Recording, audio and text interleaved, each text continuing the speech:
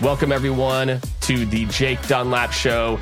This is your weekly dose of real success stories from entrepreneurs, athletes, celebrities, CEOs, and the people that you love. If you've ever wondered what makes people tick, what are the weird things that happened to them in their past that help to shape the people that they've became, every Thursday at 8 a.m. Eastern, you can tune in and get exactly that. The behind the scenes, not the typical behind the scenes, but the real stories that shaped some of the people that you know, love, and follow. All right, welcome everyone to another episode of the Jake Dunlap Show. Today's guest is going to be a fun one. You're probably going to, if you're watching the video, you're going to see me like writing down notes. This is a topic, actually one of our core values at Scaled is collaboration. And that is how much value I put into this topic. Today's guest really hones in on, look, difficult workplace relationships are a major problem that can make or break the success of a company, a relationship. It can derail your career. Trust me, I may or may not have been fired in the past for not getting along at times, and spill into your personal life, right? But, by making human relations the focus of your management approach, you can effectively prevent any of that from happening and create a workplace culture in which everyone, including yourself, making notes, can thrive. And today's guest, is not just a talking voice on this, that she's also a practitioner, full professor of social psychology turned CEO. Ladies and gentlemen, please join me in welcoming Deb Mashek. Deb, welcome to the show. It is a pleasure to be here, Jake. Thanks so much for the opportunity to talk about collaboration, my favorite topic. Like I said, I told her this in the pre-show warm-up that I'm excited about this topic. And so let's talk a little bit about you. We were talking, so we're both raised in the Midwest. So, not born in South Dakota, but raised in Nebraska. What was it, again, whether it was parents or influences, that kind of drew you to social psychology and this path? Are there things that you look back early on that, helped to shape your kind of interest in, call it people and people dynamics? Yeah, so I'm going to just borrow a line, my own line. It's the first line in the book, which is the trailer park, my parents' alcoholism, and my Ph.D. That these were the three great teachers of collaboration for me. And so I grew up in North Platte, Nebraska, in a double wide.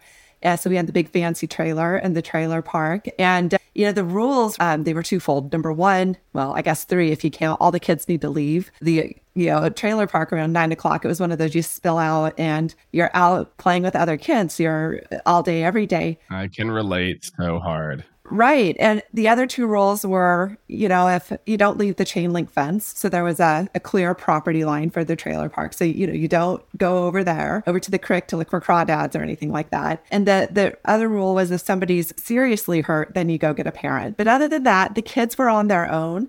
So we had to figure out really early on how to play together without adults curating what it means to play and be like, well, Deb, you made a mistake. Go say you're sorry to Johnny and let me tell you how to make an apology, and like this very parental mediated way of existing. So the kids were out there figuring it out, what to play, what the rules were going to be, what to do when little Davy misbehaved, and how are we going to, ostracize him or punish him, but in a way that he's actually going to come back tomorrow and behave. So I think that I point to as one of my original kind of instigators of why I love thinking about and experimenting with relationships. And then a second one is a little bit perverse, I'll admit, which is both of my parents struggled with addiction their entire lives. And as often happens when you have kids growing up amid addiction, is that the adults in this space are not necessarily able to adult real well. And so a lot of the needs of the young people that are, in those spaces, if they're met, they're often met by turning to adults outside of the family. So teachers, youth group leader, the parents of friends. And I learned really early on that to get some of my very basic needs met, whether it's, maybe food one day or transportation to school another day, relied on me understanding how to connect with the other adults in the world. And I look at this, and I was never very intentional about it. Like it never occurred to me as a 10-year-old what was going on. But in retrospect, I totally see the pattern that I was paying attention to how to be, how to approach adults, how to ask them for things, how to get my needs met through relationships. So those were two of the early, the early origin stories, I think, about how I got to this place where I really value and think deeply about relationships and can think through now what the levers are in the workplace to throw to improve the quality of those relationships.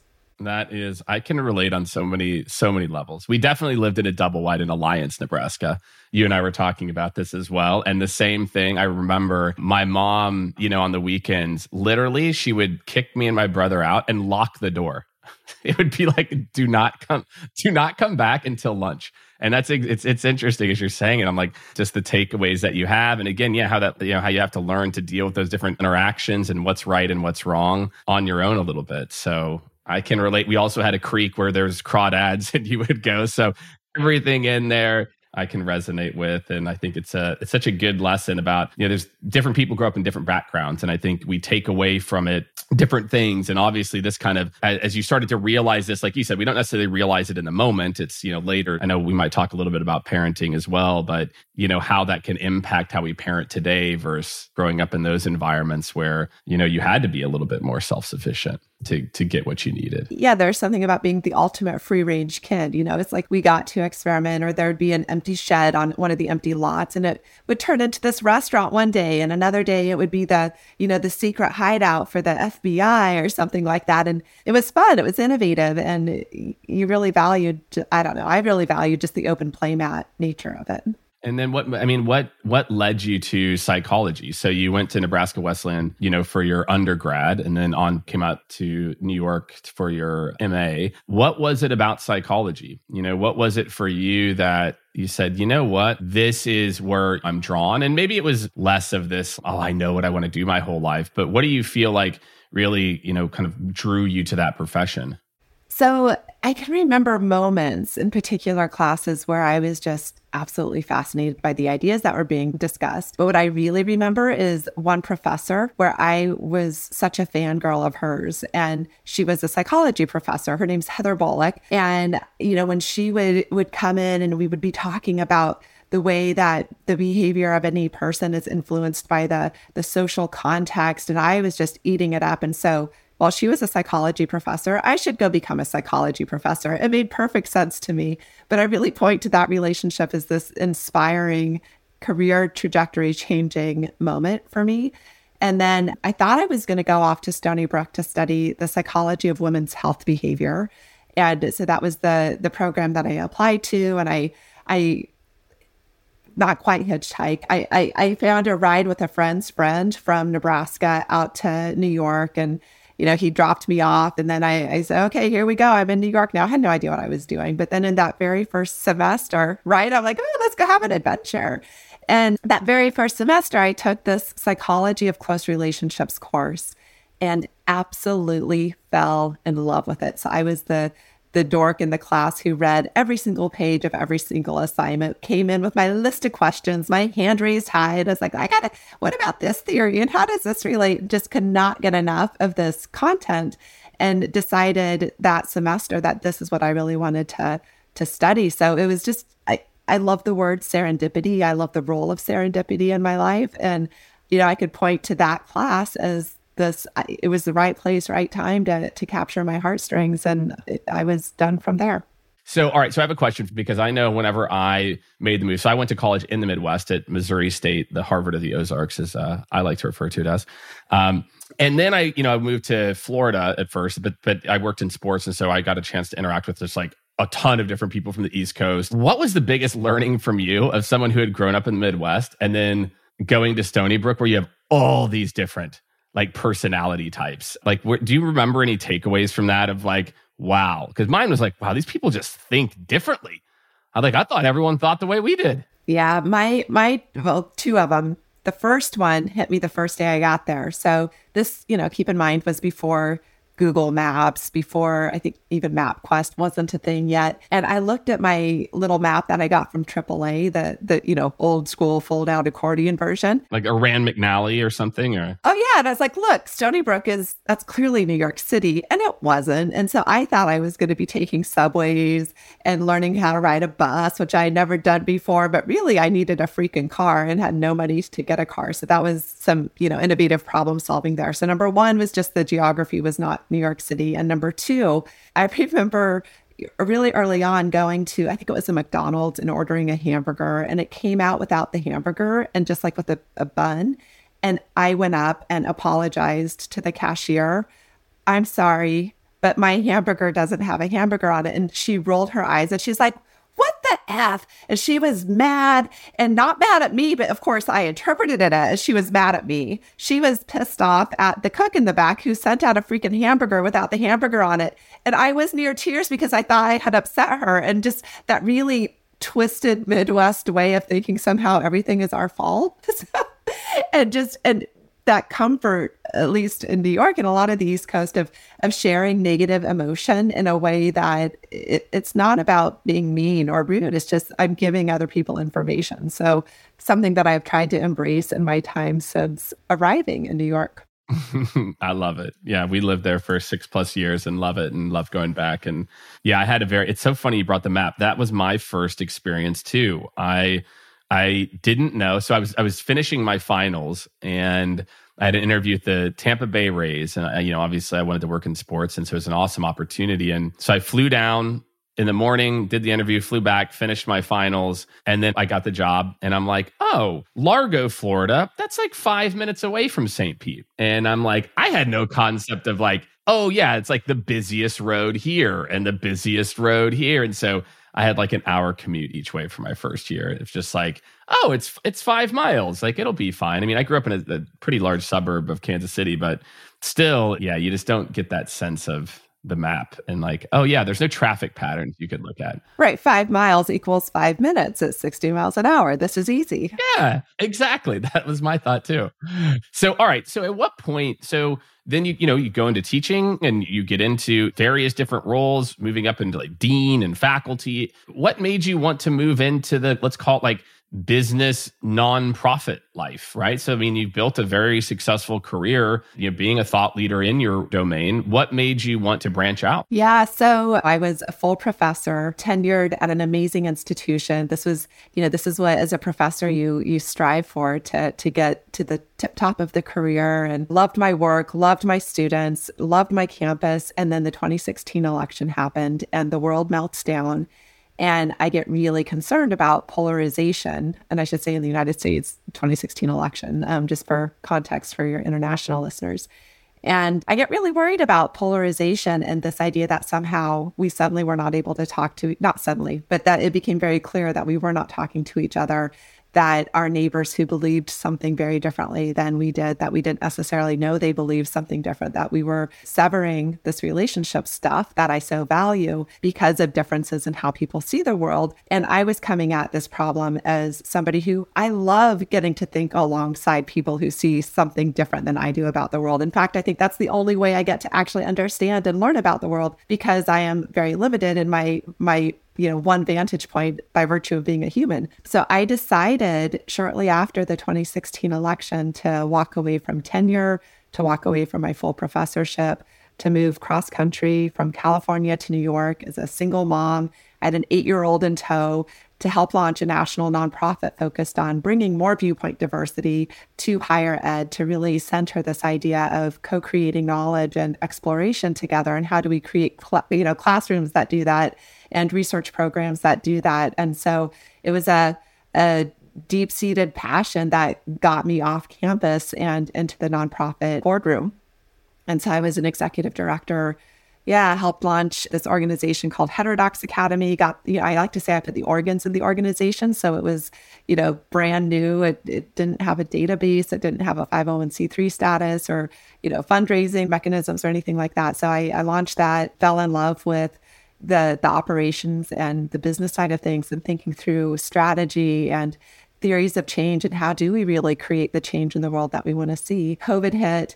And for whatever reason, I was like, you know what I should do right now? I should go relaunch my consultancy that I was doing on the side back in my professor days. A pandemic is the perfect time to go do that. And it's been amazing and it's totally worked out. So I'm very happy with that decision. But yeah, so it was the 2016 election that was the fire under my booty that got me to start moving in a different direction. That's great. I mean, like, look, I think, again, it can be very easy, again, especially in your world. It's like you kind of have what a lot of people are looking for. And then being bold enough to follow your passion. And especially during a time, I was in New York during that time. And I remember that very well, of just the clashing of opinions. I think it really was that time where massive division happened, and for you to kind of take a leap to want to try to solve such a really big problem that's still, an issue today, I think is very admirable. And obviously it's kind of led you to where you are now. And what I want to do is understand, collaboration, right? So your book, Collaborate, right? Which is a smart play on words. Talk about that. Like, how did you, again, you talked about this, you went to Stony Brooke, you love this course, and these like small kind of close communications and all these different things in your life kind of aligned around this topic. Like, when did it crystallize for you? When was this idea of collaboration? You're like, oh, like I love, like, this is my thing. Yeah. So for those who don't know, Harvey Mudd College is part of the Claremont colleges. So you have these 5 totally independent colleges that coexist on a single square mile of property. So you have Pitzer, Pomona, Harvey Mudd College, Claremont McKenna, and Scripps. And the deans of those 5 colleges got this grant to help figure out how to leverage all of the incredible resources that are sitting there in a way, because no one's going to force anybody to play with each other. Like, that's like, they're totally independent, but there's a lot of potential sitting there. They get this grant, and then had the, somebody needed to run the grant. And my dean came to me and said, Deb, I don't know if you'd be interested in this, but kind of a cool opportunity. And within a half an hour of sitting there in his office, I was lit up about it. I thought, yeah, because this is all about relationships. It's about how are you going to do together that which you could not possibly do alone in service to this amazing educational mission that all of these colleges share. So that was really the moment that it crystallized for me of, oh man, I want to talk about, I'm a relationships researcher by training. This is what I'd been researching and teaching about for, I guess it must have been 15 years at that point. I want to see what I can do on the applied side.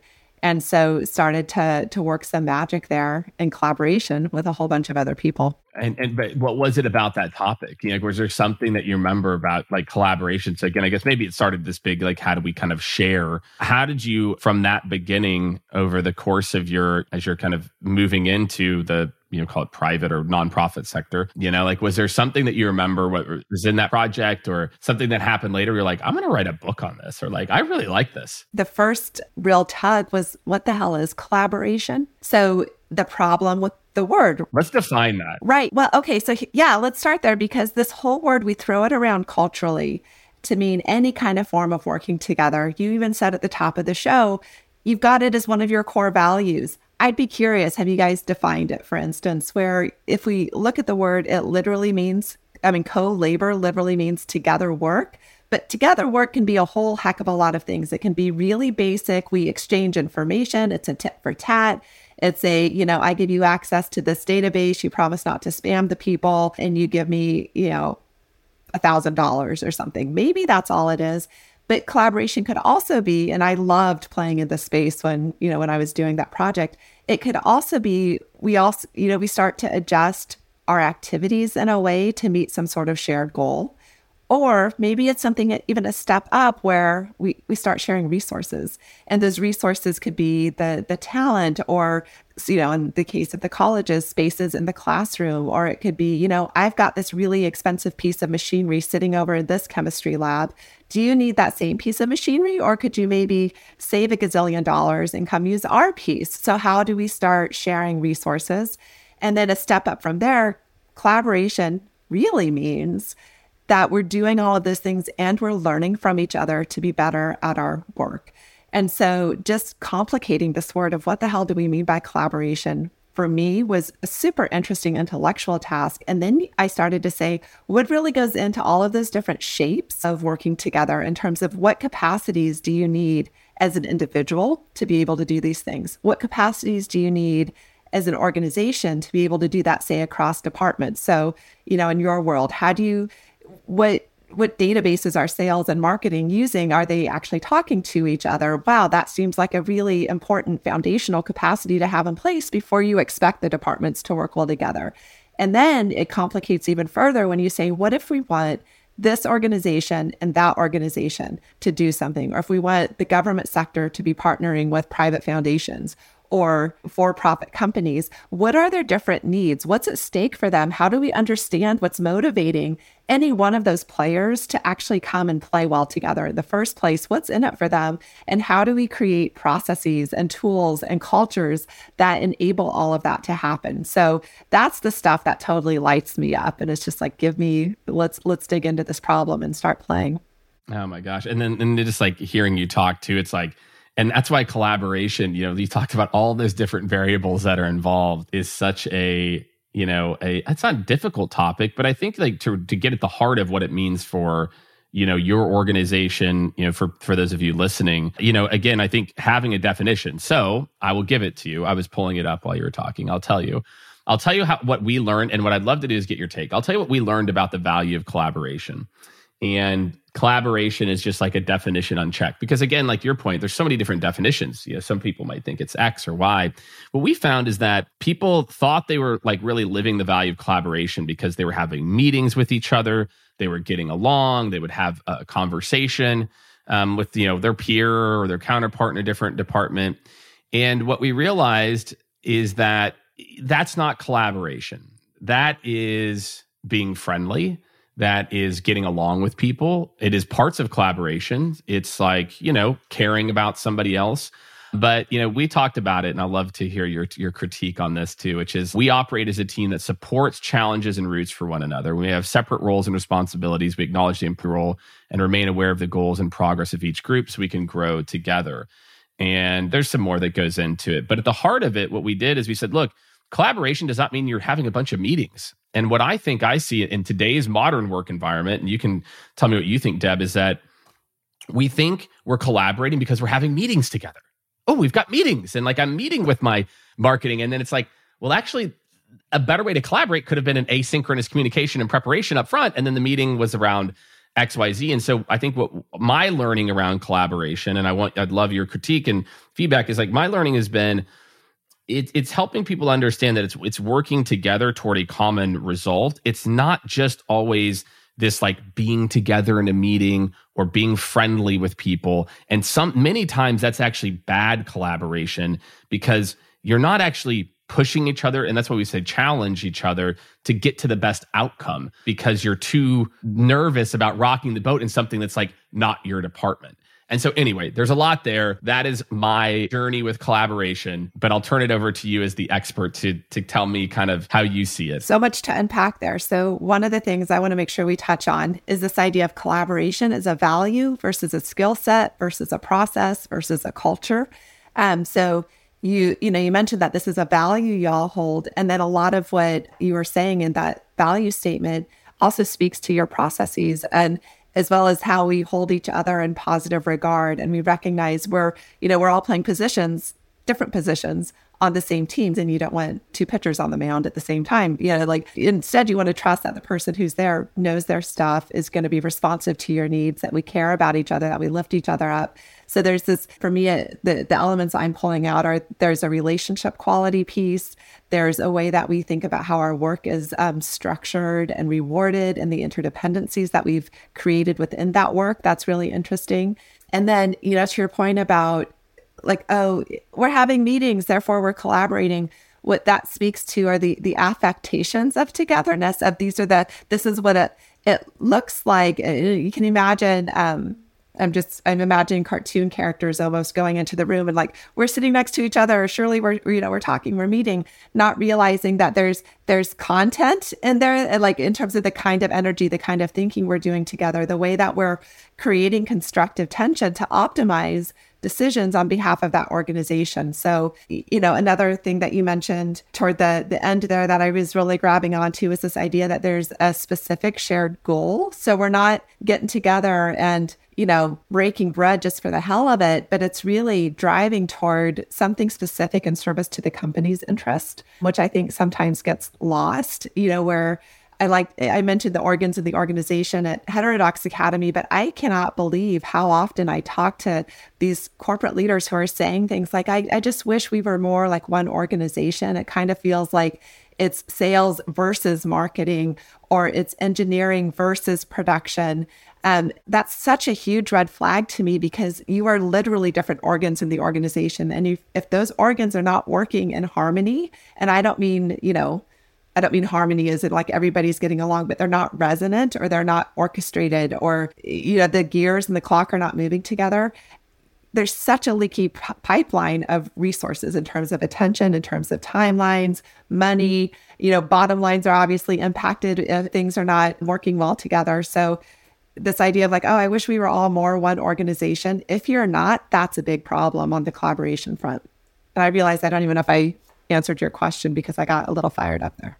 No, I mean, I think this is what a lot of people are getting at. And so for those of you who are listening because here's the thing, you don't have to be in leadership to impact collaboration. I just want to call that out, first and foremost, that this isn't a top down and like, it's my leader's job to force collaboration or for me to collaborate. It goes from, the very, very bottom to the very top. My question for you, and this is, when I talk to leaders and, we think about this, and especially in sales, right? Sales and marketing is very kind of metrics driven, right? Like it's, this is the dollar amount or the pipeline or whatever it is. How do you, or like, what are the different mechanisms? I think if we get tactical and obviously read the book, right? We'll link to the book, so everyone got the book as well. How do you go about creating that, where you've got people who have disaligned, and not fully not aligned incentives, but you've got people that may have different groups, but you need them to collaborate. Okay, this person, they care about getting the job done. This person cares about this. Like, what are some of like the top mechanisms that you see in organizations utilize effectively to get people to see that? And I think that's when, you hear leaders say that we're not functioning as one. I think the reality is the organization is struggling to understand what's in it for me a little bit, or what's in it for us, as opposed to what's in it for me. So how do you start that journey? I guess is maybe the short question. So many awesome ways that we can take this. So first, we should not be collaborating because it's, quote, just the right thing to do, or because it feels good, because it's really freaking hard and it's hard to do well. We do it because the end result serves the interest of the participating parties. Ideally, those interests they don't need to be exactly this identical interests that are being served, but if whatever we are co-constructing together, we both have to have skin in the game. There has to be a reason we're trying to do it this way instead of in a different model. So there's that point. As a social psychologist, what I'm always interested in is behavior. And in a way, I don't care if you see the value of collaboration. I care that you're behaving collaboratively. And in terms of what creates behavior is a function of the individual as well as the situation that they're in or their environment. And so, important here from the organizational structure side is thinking through, have we created an organization that is truly collaborative in culture? What does that mean? It means, number one, have you made collaboration possible? Is it even possible? Have you done that with your infrastructure? Basic things like, can I pull up a list of other people who exist in the company and identify the person I could reach out to for some question? It's amazing how often that information is actually really hidden. And yet it's like, we want you to all work together, but there's some pipeline issue where I need to go up through 5 layers in my division before I can go find somebody 5 layers down in another division to pick up the phone and have a conversation with. So there's a possibility issue. Have I made collaboration easy? And we do this through user interfaces. So, think back to when we all went remote a couple of years ago at the beginning of COVID. Not all organizations had, these virtual or these platforms. Now everybody has Zoom or Meet or whatever, but now it's really easy. So the interfaces are such that it facilitates collaboration. Next, you want to make a collaboration normative. So are we holding up examples of, wow, this team did this cool thing together? In our newsletter, are we using we language in an appropriate way while also giving, celebrating individual actors when appropriate? Are we incentivizing? So are we making collaboration rewarding? And it's amazing how often I hear companies say, yeah, We have collaboration on our letterhead, or when you walk into our office space, collaboration is stenciled on a wall as one of the core values. But then you look at those metrics for the team, and it's all about individual behavior. It's all about individual production. And the people on the team are perhaps even competing with one another. It's like, walk me through how this reward system is in service to this core value. And so there's a misalignment there. And then sometimes you have to actually make collaboration required. And it might be, we would never ship a product until we've checked it with X, Y, and Z departments. Or if we're creating a new initiative, we want at least 3 different divisions represented in the brainstorming or something like that. So if you want this collaborative culture, you need to make it possible to collaborate, easy, normative, rewarding, and sometimes even required. Notice a whole bunch of those things are at the top, where if you want this to be a value, it does need to come from the top. And there are things that, like you said, individuals can and I think should be doing around how to have accountability conversations, meaning, are you and I clear about how we expect to work together? Really basic things like, where are we going to store our shared documents? When you send me an email, or I send you an email, what is our expected response time? Should we be pinging each other back in 2 minutes, 2 hours, 2 days, 2 weeks? Because if you've got a team of 4 and everybody has a different assumption about how we should be working together, it's a landmine. Of course, you're going to be upsetting everybody and people are going to be upset. So there's some really basic functional conversations that we can have at the top of a collaboration to help grease the skids, so to speak, to get smoother behavior together. I think this is amazing because look, I think when a lot of people hear the word collaboration and you get the CEOs, why isn't it happening this way?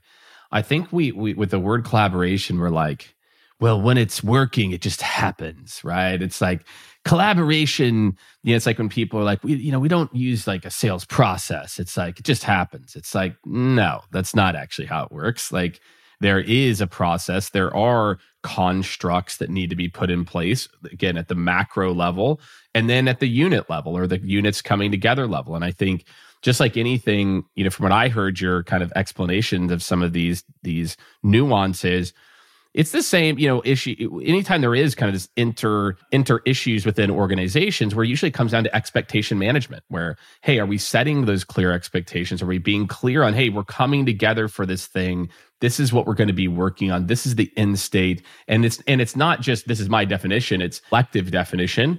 Everybody's on board. We've set together this plan to do that. And it's really interesting just hearing you talk, how much of this comes down to individual accountability as well too for the collaboration, where as you describe these constructs and things that go into great collaboration. Another thing that was standing out to me is that, again, we as individuals have a responsibility in collaborating, and it's okay for us to, again, hold each other accountable. I always go back to the old college project, right? Where Johnny's not pulling his weight. And it's for some reason, I feel like we were better at it in college of being like, dude, stop it. Like, what are you doing? All right, well, I guess I got to pick up and do his work. And I think sometimes there can be elements where it's like, oh, that's that department. This is my department. It's not. And so we kind of lose some of that accountability. And so my question for you is like, how can groups collaborate with productive, I wrote down constructive tension. I love that word, 2 words. How can individuals be a part of that constructive tension to increase the quality of collaboration in their settings, in their group settings? Yeah. So I'm going to pause on that and just say this whole idea that somehow it's a mysterious black box, I think is coming from a good place, because people know that they need it. They can see it when it happens, and they know the pain and frustration that tensions mount and projects fizzle when it's not there. So I don't think, people are intentionally being hand wavy. I think they just don't have the lenses, because none of us are taught how to do this.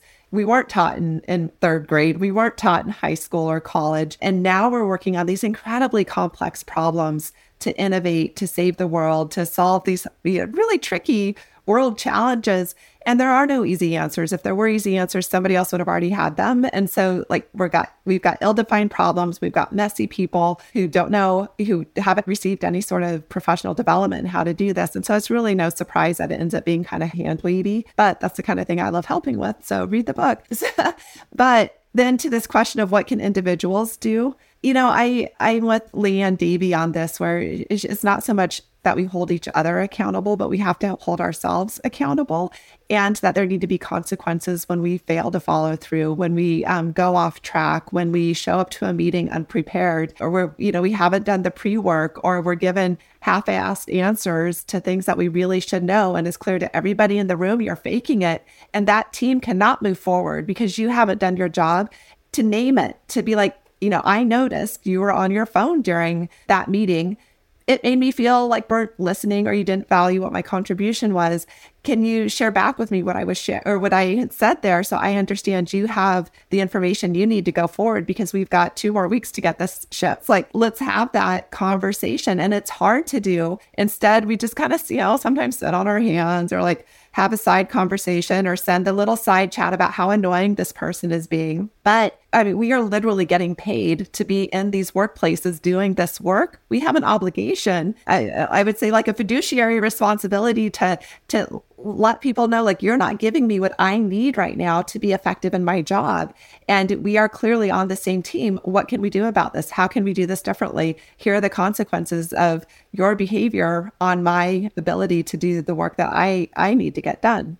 I love this because, again, going back to this like mystical, we're all coming together. We're holding hands and it's like, no, like good collaboration there's an element, and you can correct me if and maybe I'm using the wrong word. You can tell me. There's an element of selfishness to say, look, I am representing a set of KPIs for my company or whatever it is to represent in this collaboration. And that if I'm not looking out for that and letting this thing kind of fall because I'm too scared, or I don't want to rock the boat with somebody who's my peer, or maybe like my peer's boss, I'm not doing a great job of collaborating. Instead, I'm like I said, it's that I'm showing up to meetings, and a little bit of selfishness, or maybe again like a more positive word of making sure you're taking care of your own house first, I feel like is a key to this. Is that right? I mean, Deb, is that accurate? So it resonates. And I got to say, the thing that's coming up for me here too is some of the problems around strategy development and strategic planning, where if it's not actually driven from the top such that the work of our different departments are aligned, like because it could be that we've somehow independently created what our goals and ambitions and whatnot are and haven't communicated them, or they're not hand in glove the way they should be. Then you understandably, one person can start pulling in one direction and another person can start pulling in another direction, because they are serving their individual interests. But those individual interests were not themselves created at this level where you've got a nice vertical stack of, everybody's really truly driving toward the same goal. So that's one of the things to look at. So how I kind of hate the word alignment, I should say, because I think it's overused. It's another one, like, have we really defined what that means? But are we aligned across our divisions, across our departments, across our teams?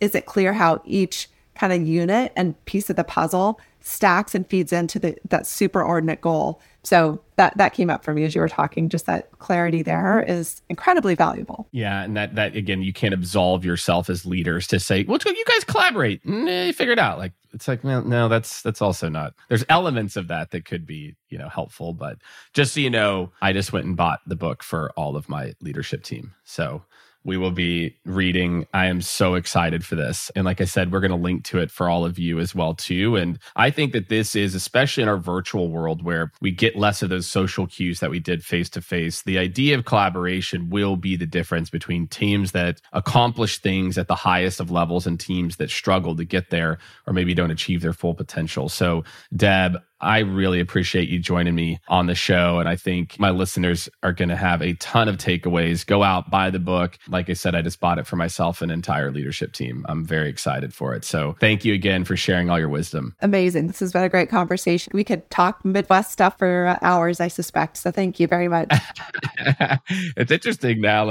It's like, wow, how much of that did shape me? I don't know. Like, I'm having my own revelation. It's like we're talking here. So, but no, it's such a timely topic and such something, again, people need to go deep on this. This is the future of how organizations are working together, and especially in remote environments where we can't see each other. We can't see what's happening with collaboration and these constructs that you're talking about constructed collaboration from the top-down expectation and kind of setting the ground rules to as these collaboration units form more formally or even less formally and setting expectations. I just think literally if you acted on one of these things, you are going to be a better collaborator for your organization. And as a leader, your organization is going to collaborate more effectively. So Dr. Mashek. Yeah. Can I just end by saying, and all of these factors are mutually limiting and mutually amplifying. So I totally agree with you. If you start pulling on one of them or start making a change in one place, it will propagate. You'll have this virtuous cycle. You're going to see improvement. And this stuff is hard, and it is totally worthy of the hardness because we have these hard problems to solve, because the world needs these best ideas, and they're not going to bubble up on accident. Well, rarely, I should say. So go forth and collaborate. Go forth and collaborate. What a perfect way to wrap up. So thank you, everyone, for joining us for another episode of the Jake Dunlap Show, and we will see you next week. Thank you, everyone, again for listening to another episode. If you are listening all the way to the end, I hope you have left a review. I hope that you make sure that you're following or subscribing on your favorite podcast listening apparatus. We'll be back next Thursday. And again, make sure to check out the Monday episodes as well, too. A lot of people are really enjoying these kind of mini episode Mondays. So make sure to tune in, subscribe, and leave a review.